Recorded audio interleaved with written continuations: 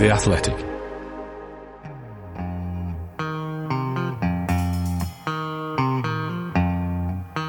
The only way to score is, of course, to play with a handbrake off.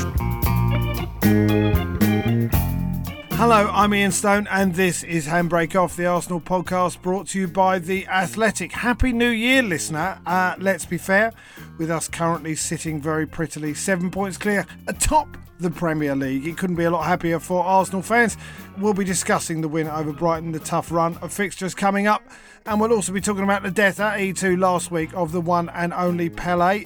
It's an unchanged lineup from the last podcast. Why change a winning formula? James McNicholas and Adrian Clark are here. Happy New Year, chaps. Hello. Happy New Year, Ian. Let's make it a good one, eh? Well, quite. And we'll maybe get to what constitutes a good one as we talk through the podcast. It is the 2nd of January as we're recording. Here at Handbrake Off, we're all about New Year's resolutions. We all say that we don't do it, but secretly, on a personal level, we all think it's time for a bit of self-improvement. For example, after the excesses of the last month, like a lot of us, Calvin Phillips is trying to lose a little weight. So what's your Arsenal-related New Year's resolution? James, I'm going to come to you first. Well, do you know what? I slightly struggle with this simply because the resolution is, something you want to... Often it's something you want to do differently. And Arsenal are doing so much well at the present point in time that a lot of things I just want them to continue doing as they are. But I was racking my brain thinking, what would I want them to do differently? And what I landed on actually was to be more pragmatic in selection about cup competitions. that is my New Year's resolution for 2023.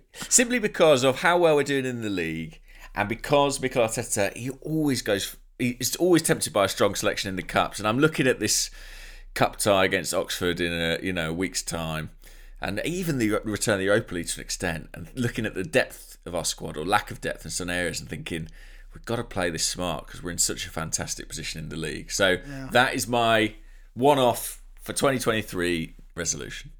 Do you know what? I like your thinking there, and I mean, in the League Cup, he played quite a weakened team, and we lost to Brighton, didn't we?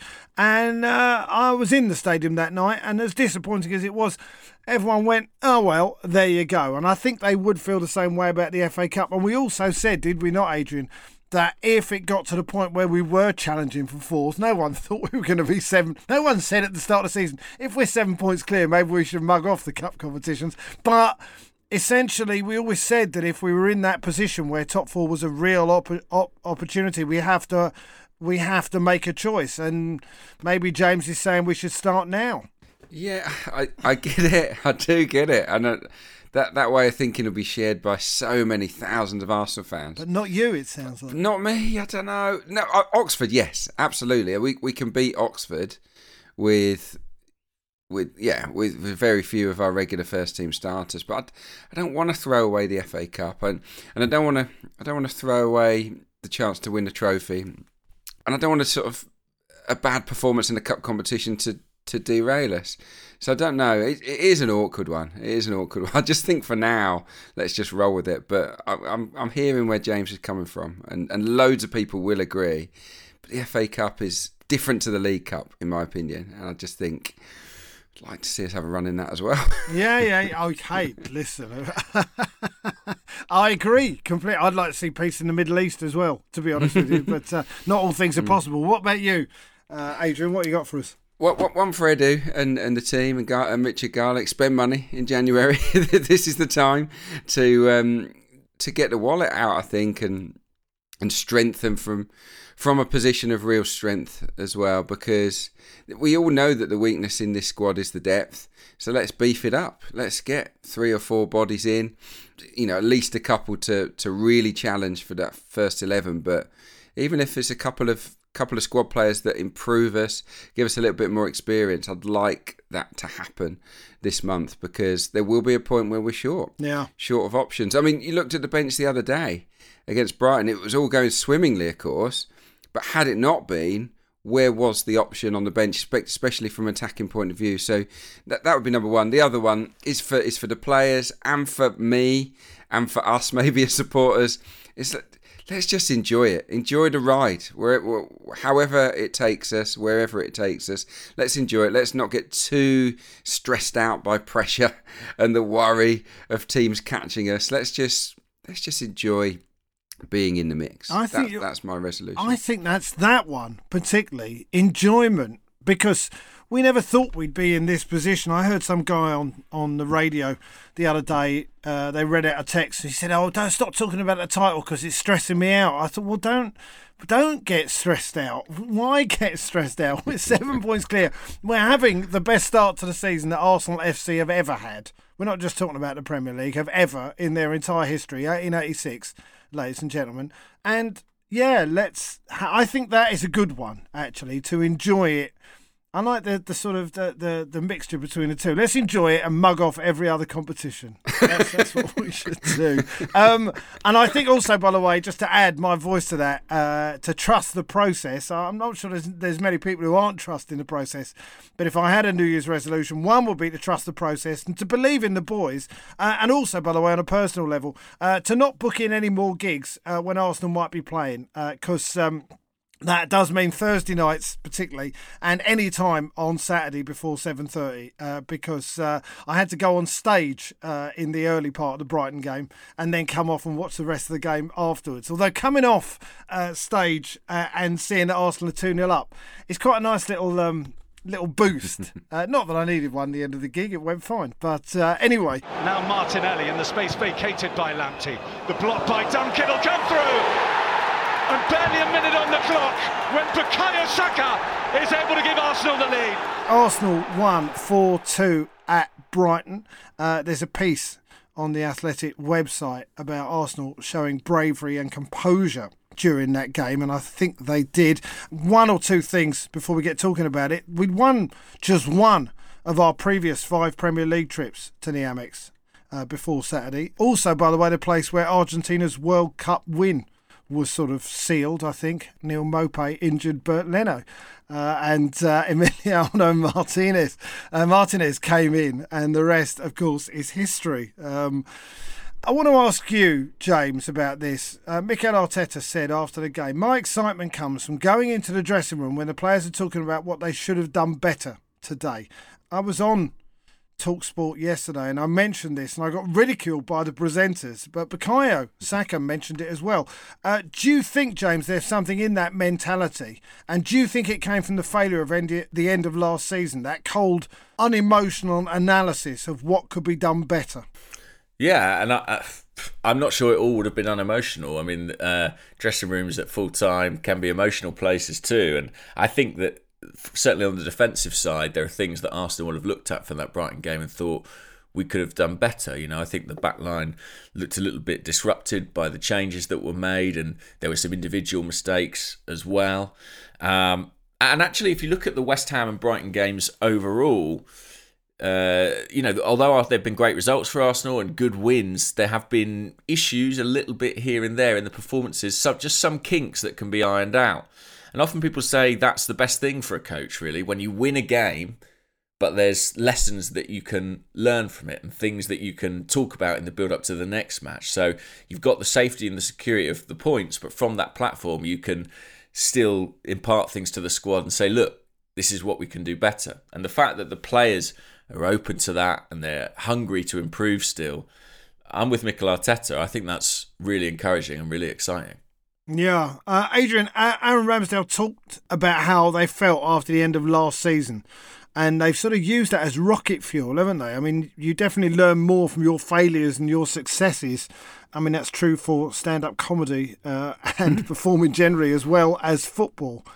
Yeah, it fuels you, doesn't it? The pain, the hurt of failure should be used as a fuel for future success, shouldn't it? And that's what the team are doing. No doubt about that. They want to learn from their mistakes. I think in the case of the game against Brighton, it would have been emotional because of the chaotic nature of the final half an hour of the game. It was a bit of a mess and Arsenal were rocking.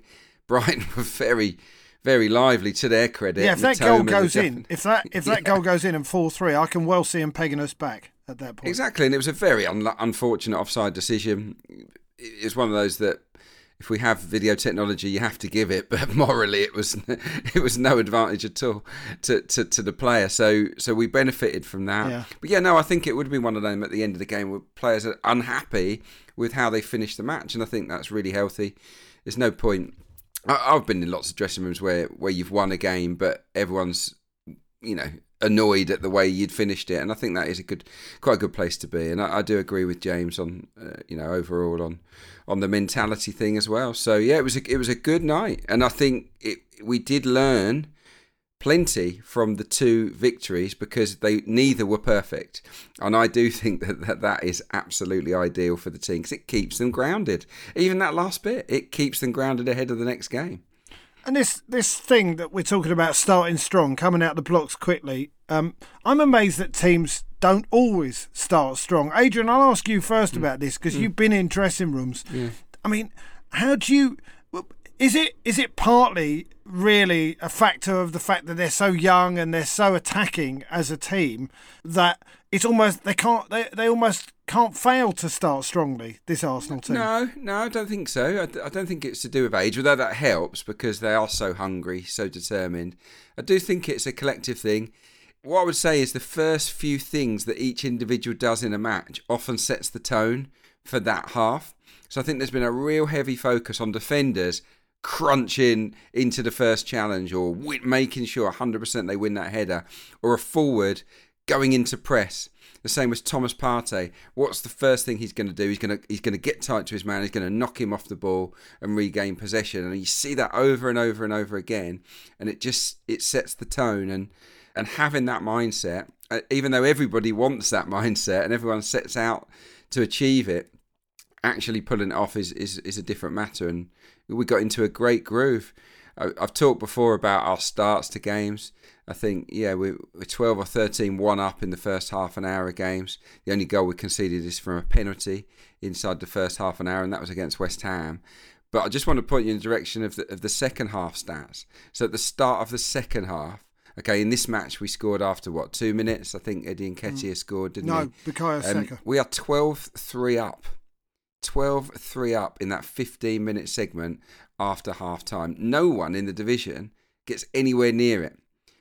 So it's not just about the start of the first half, it's the start of the second halves as well. And again, it takes discipline and a real dedication to the mindset to keep that up game in, game out, getting the habits right. And full credit to Arteta and the coaching staff for drilling that into the players. Quite. Bukayo Saka scored a great goal. He doesn't really get enough credit for... He didn't really get enough credit for that goal, I don't think. I mean, James, it came to him quickly, didn't it? And he just killed it. And it was such a cool finish.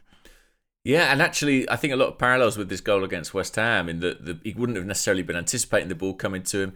And when it did, the first touch was just immaculate. And it makes the finish much more straightforward than it otherwise would have been. And, he is someone who just keeps delivering in the final third at the present point in time for Arsenal. And it was a brilliant start. I thought if you go and watch the move back as well, Martin Odegaard really sets the tone with a driving run towards the penalty box, which, showed you that he was on his game yet again, and what a night he had. Martinelli sort of takes a cross shot on and it finds its way to Saka, who's increasingly just taking up these dangerous positions at the back post. If you do that, you're going to get goals. Yeah, quite. Well, as you mentioned, Martin Odegaard, I mean, we talked about him on the pod the other day. We could probably do...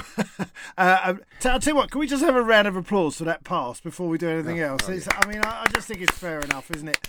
That pass. Have we seen the reverse angle, by the way? Adrian, have you seen the reverse angle of that pass? Yeah, it's a beaut. It's absolute beaut. Absolute football. It is, yeah, I think filth is a good term for it. It's just seeing the picture, isn't it? Because he's got his head up, he can see the run, and I love the way Martinelli made sure he stayed inside his own half as well. Yeah. And just the weight of the pass. I mean, it was just perfection.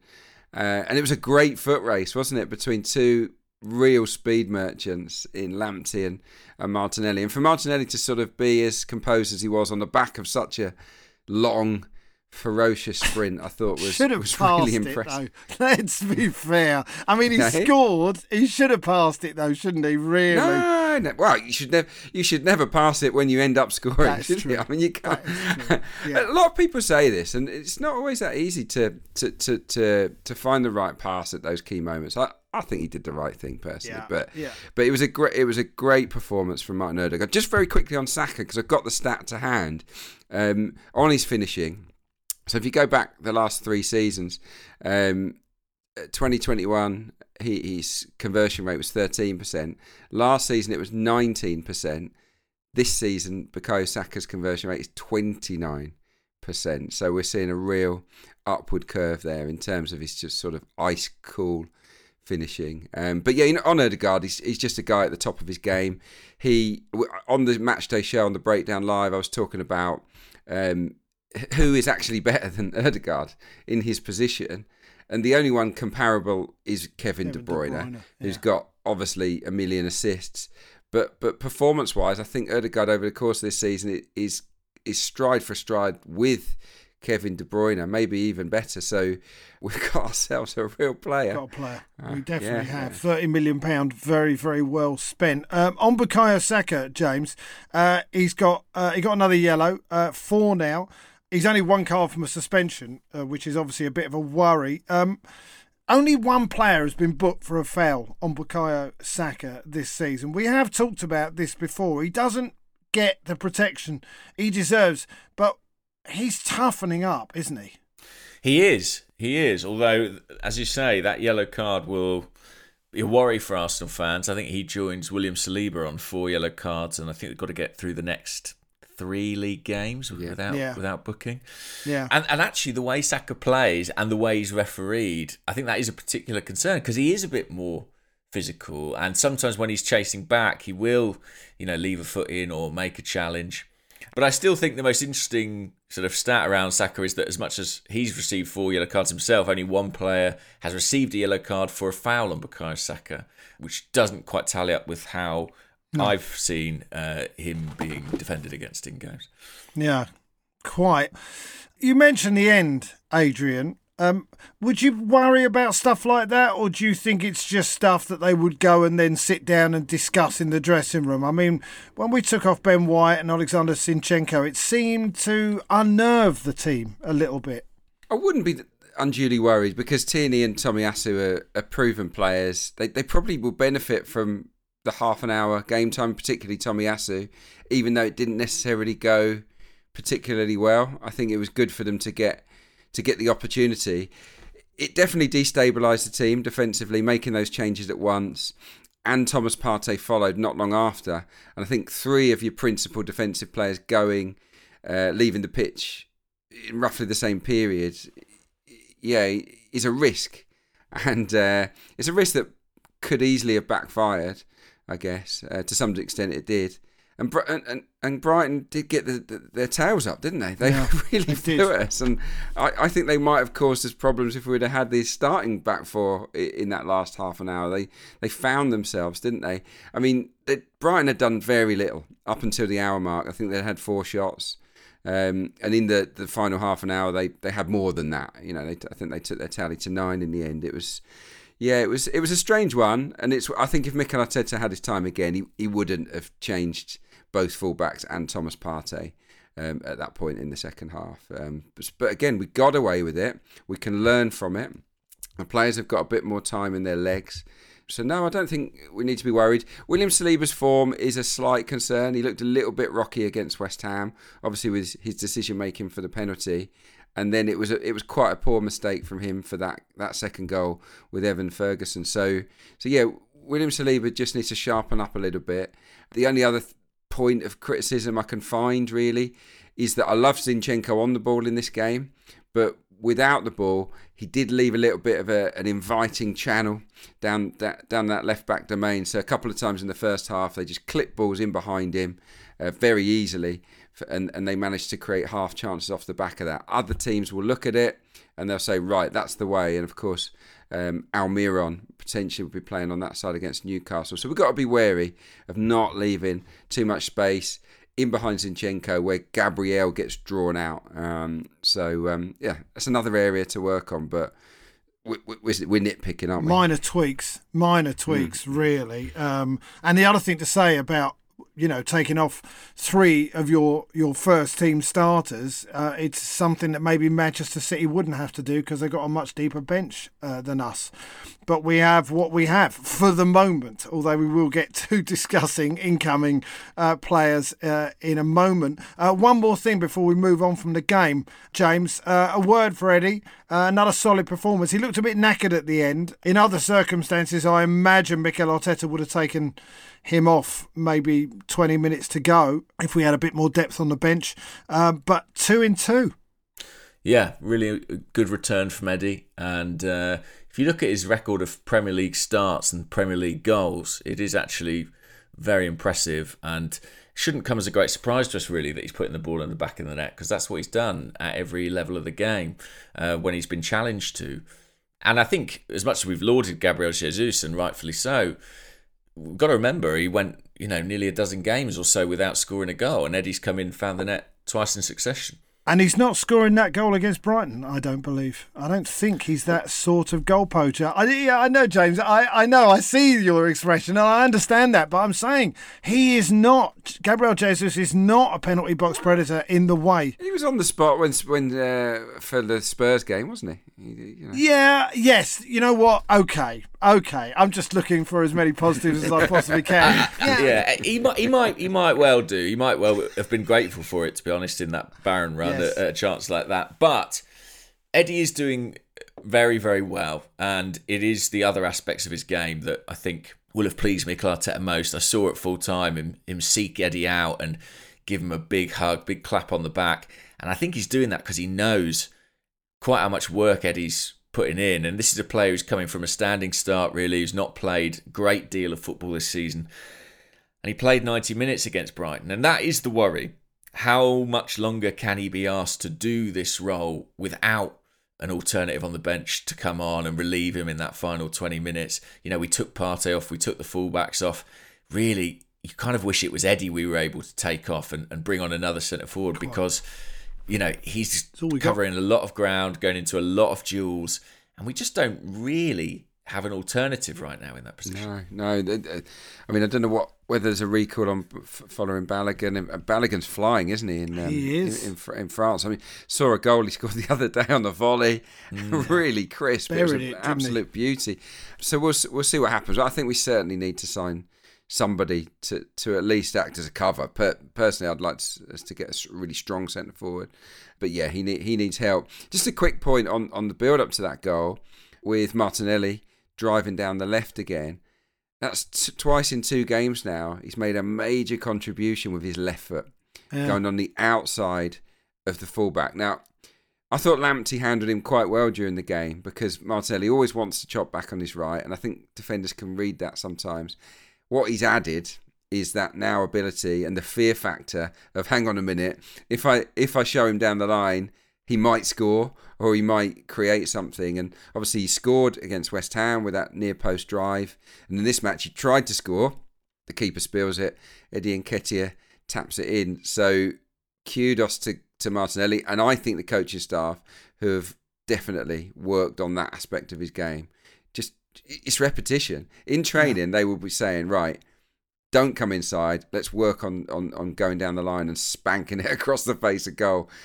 Keep doing it often enough in training, moments like we've just seen will happen. Yeah, and I just want to add a word for the weight of Thomas Partey's pass to him there, by the way, because he ran onto it. He didn't have to break stride at all. I know it's not a particularly difficult skill for a professional footballer, but he just pinged that to him, and suddenly Martinelli is off. I mean, Adrian, I see you smiling because it is something that a professional should be able to do, but I've noticed this a few times. I've noticed it the way that, say, Alexander-Arnold would ping a pass for Liverpool. Yeah. Or, say, Virgil van Dijk would ping a pass to Alexander-Arnold, and it would be ahead of them. It would be ahead of them so they can run onto it. And I think Partey's pass there was just enough ahead of Martinelli that he could sprint onto it, and he's already on the move. Yeah, pass appreciation is a big part of football. And the very best players always have it, and they always give the receiver of the pass the best possible chance. I've bored people for best part of 30 years to say I played with Dennis Bergkamp. I'm still dining out on that. But it was so easy playing with Dennis Bergkamp because of this very thing. Because he would just, I'd scream for the ball, say, give it to me. The ball goes into him, and just the weight of the pass to me is just spot on. It's either in front of me for me to run onto, or he pings it hard enough for me to cushion because of where the defender is. The very best players just take care on those minor details, and Partey did that. A quick word, just rewinding to that Saka opener. That goal doesn't happen without Thomas Partey winning that 50-50. Great crunching tackle to spring the turnover. So again, he's played a big part in the win in my opinion, Thomas Partey. While we're on the subject, James, he did it against West Ham as well, didn't he? The tackle he made against Declan Rice was that started the move for the equaliser, for the Ødegaard assist. Yeah, it was as we want to call it. It was actually a similar kind of challenge, recovering the ball. Zinchenko helped him out on this one as well, kind of just went across the man and used his body to force him towards Partey. And then he won the ball back. Zinchenko, I think, played it out to the flank, and we went from there. And I think, that will really please Mikel Arteta, winning the ball high up the pitch and that leading to a goal. The principles of play that he has instilled are still producing results for Arsenal. I think the second goal, obviously it came from a corner from Ødegaard, but they actually won that corner after a move which started from the goalkeeper and quite a risky pass that had all the Brighton crowd up on their feet thinking, we're going to intercept here, we're going to, win the ball. Actually, we took 3 players out of the game, went up the end of the pitch, won the corner, and then Ødegaard puts it away from the edge of the box. So that will delight Arteta, and it seems crazy now, doesn't it? We've talked about him as a coach for a long time, as someone who instilled great tactical discipline in the team, quite a sort of solid, structured defence. And there were people questioning, what about the attack? Is he going to be able to put it together in the final third? And wow, he's really answered that question in style this season.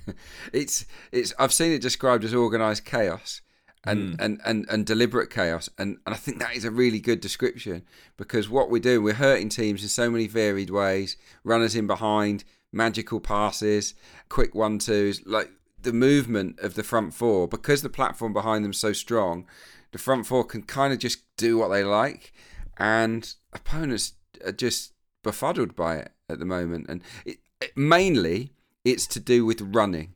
It always is.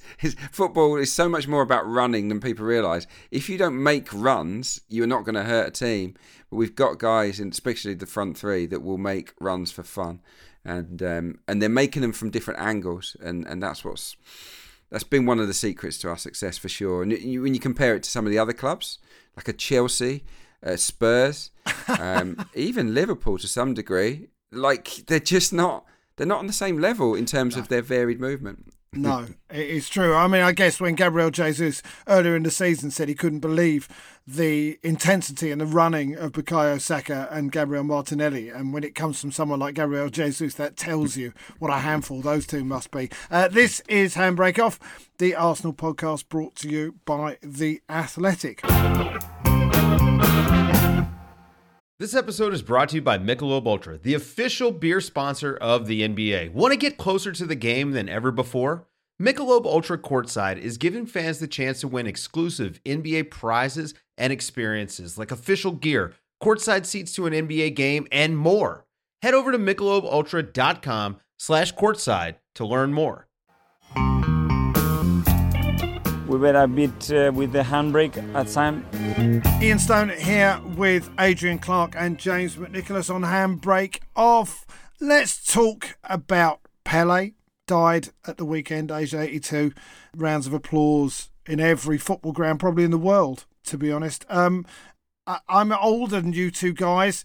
I actually don't remember if I saw him live. It's sad, really, but I was pretty young. My dad may well have dragged me along to see him play at Fulham. I do remember seeing Bobby Moore play there, so maybe Pele was playing in the same game, but I honestly don't remember. But really, my first football memories are of him playing in the 1970 World Cup, and I put up a little clip of him doing the dummy. And by the way, when I say that, we all know what I mean by that. Adrian, when did you first become aware of him Yeah, my mum and dad bought me, obviously as a budding young player, mum and dad bought me the Pele video, like a VHS, the sort of best bits of Pele, and I remember watching it, pretty religiously as a sort of kid trying to learn the game, and because it was before my time, but just some of the goals he scored were amazing. Definitely. I for me, he was the greatest of all time up until Messi, and I think Messi has just eclipsed him, in my opinion. But it's a debate that will always rage on. We'll all have different views on that. But I got to meet Pele on a number of occasions actually. A friend of mine's got a memorabilia company, and he arranged some signings with him, and I'd go along, and I got a couple of interviews with him down the years, and he was very, very nice, I've got to say. Always a real gentleman. It was like royalty whenever he was around, in terms of at hotels. There would always be people around him, sort of almost like security guards. And he lived the life. He really did. He always stayed in these sort of unbelievable apartments in posh London hotels, and I got to, as he was signing these shirts and photos, I was just chatting to him about football for hours on end. It was an absolute privilege. But he was not one of those people that had an ego, as in, who's this guy? I wish he'd shut up, kind of thing. He was very, very courteous and happy to talk football. So I'll always remember those conversations, and it was very, very lucky to be in that position. How brilliant! There was a video going round, James, saying whatever trick you see any footballer do, Pele did it first, with him doing all these tricks back in the in the 50s and 60s. I mean, he had everything, didn't he? He did, and it's interesting you talk about the dummy. A player's left a legacy behind when I think we talk as much about goals he didn't score as goals he did. There's the shot from the halfway line, the Gordon Banks save. He's so iconic that even those moments where the ball doesn't end up in the net have kind of etched forever into our memories. And, there were hundreds upon hundreds of brilliant goals and involvement as well, right through to 1970 and the Carlos Alberto goal, the beautiful tee up there. So many memorable moments. But I do think as well that the way he carried himself, he did have, as Adrian suggests, that kind of statesman-like quality. He had such a dignity to him. And I think that is what I think really... as much as his football kind of protected his legacy, that he became this ambassador for the game and was so universally loved. So, it's a real loss. Quite. And I mean, he did say he does have an Arsenal connection as well. He said in 2015, if he could play for any Premier League club, it'd be the Arsenal. He didn't say that during the George Graham days, interestingly enough. But I'm sure he would have fitted in quite nicely there as well. He also, by the way, was a guest at Highbury for the game against Aston Villa in 1981. I was at that game. I think it was the day that Villa won the title. We beat them at home, but they had to match the result of Ipswich, and I think Ipswich lost as well, and Villa won the title. But what I remember, there were 57,000 people in the stadium, and I was on the North Bank, and Pele ran round the pitch.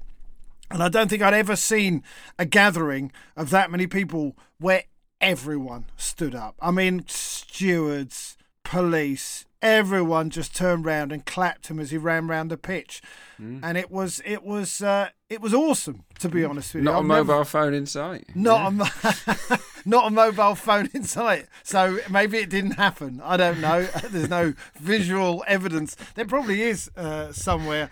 But I did see a picture of him with his arms in the air and his suit running around, and it was just great to be in the same place as him.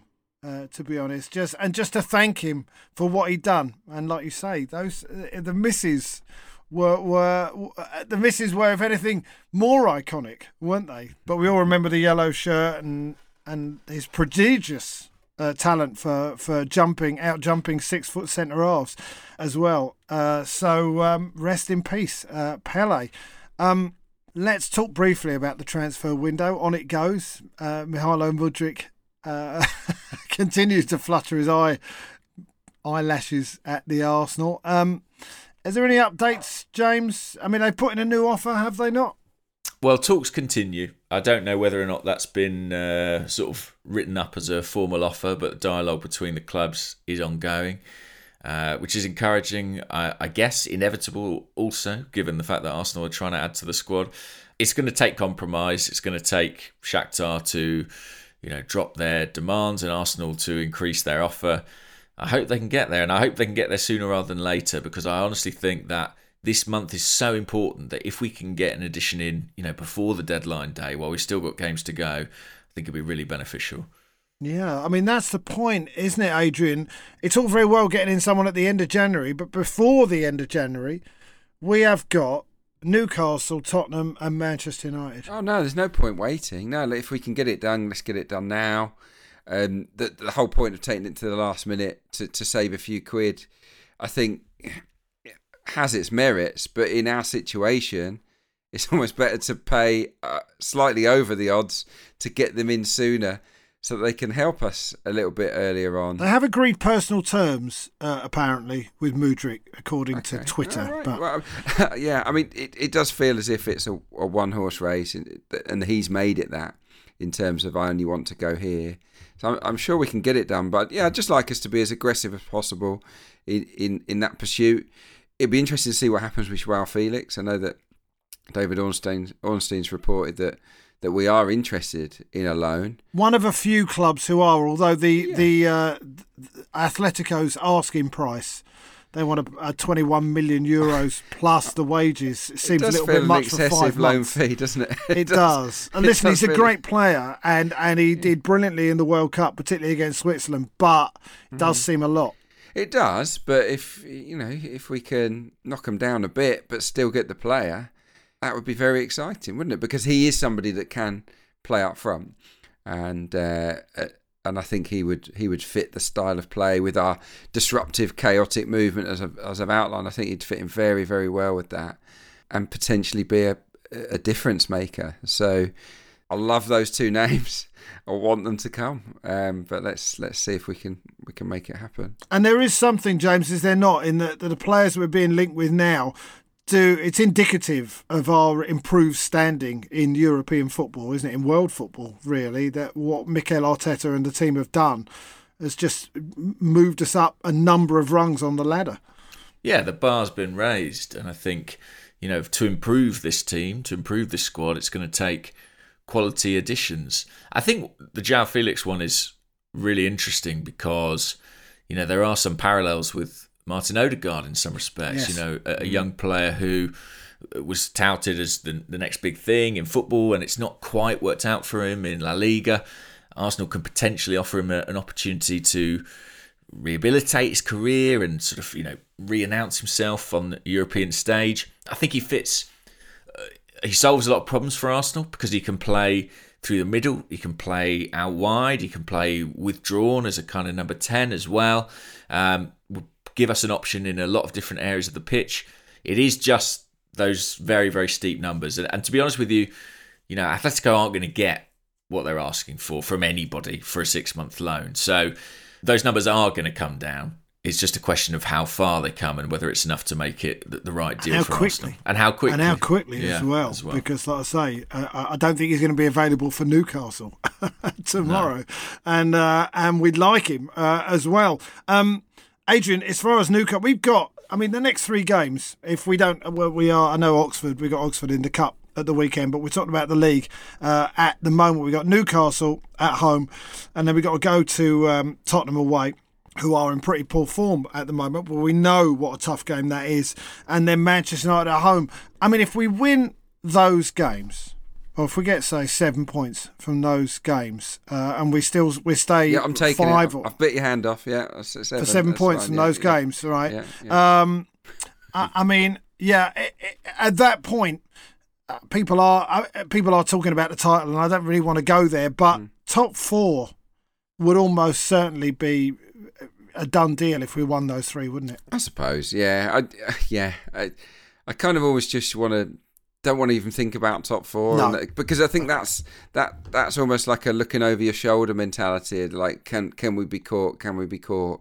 I just want to sort of I want us to sort of look ahead at a points tally to go for. Can we get to the 90-point mark this season, which would be astonishing given that we've struggled to get 70 in recent times. I just want us to keep almost thinking halfway about there. that rather than the positions. And I'm sure that the teams will think that way as well. Newcastle's going to be hard. I know they slipped up against Leeds, but have you seen their first half record, by the way? They've conceded. We are in January, I remind you. They've conceded 2 goals in the first half of matches in the entire season. A lot of teams concede more than 2 in one half. So Newcastle United are a different animal this year, and they won't be easy to break down. They are counter-attacking machines on the road as well, very well organised, and then they spring forward with Almiron and Joelinton and guys like this, Wilson, who's been a thorn in our side in the past, hasn't he? So this is going to be a really hard game. And I guess what Adrian's saying, James, is that for the crowd not to panic. I mean, not at half time. You know what? Fine, we'll go again in the second half. I mean, obviously we'd love to be 4-0 up with 4-1 up with about 20 minutes to go. But it's this is going to be a test, isn't it? This one. It is, and they are very disciplined defensively. And I think you're right. Patience may be a virtue. You know, we like to start fast. Newcastle don't really permit you to do that. So that's going to be interesting. I think set pieces is an area to watch as well. They've got terrific delivery from Kieran Trippier, and they've got some big boys in the team, particularly at the back, who provide a real threat. It was very windy down at Brighton, but there were a couple of slight heart-in-mouth moments for Arsenal, and that's something they'll have to really be on their toes against Newcastle about. Yeah. On that Trippier, very quickly, Trippier v Martinelli. That's a good duel, isn't it? I think that's one to savour. I look forward to Martinelli hopefully getting the better of him in that game. I just can't wait. I just can't wait for the games now, to be honest with you. I just want to get back down to Fortress Emirates, which, by the way, is a fortress. We've won every game down there this season. Let's continue that on Tuesday. Let's have a song to end. Adrian, what have you got for us? Another happy tune, I'm assuming? Happy. Oh, they're all happy tunes, aren't they, at the moment? They are. They're all happy tunes. Do you know what? The one I've gone for is it's the Rocky theme tune. I know it's a bit random. It's the Rocky theme tune. And why? Bill Conti. It's Gonna Fly Now. And it's like, because this is it now. We're into the new year. I almost feel like the run-in starts here, even though it's a long old run-in. And this is the time for us to fly now. And this is a song that's obviously it's designed to sort of get you pumped up and to sort of make you feel good about yourself. And I think, this is the vibe I'm feeling at the moment. I want that Rocky theme tune on, going into every match. You know, as the fans, as we all stride towards Fortress Emirates, it's like, come on, we're up for this one.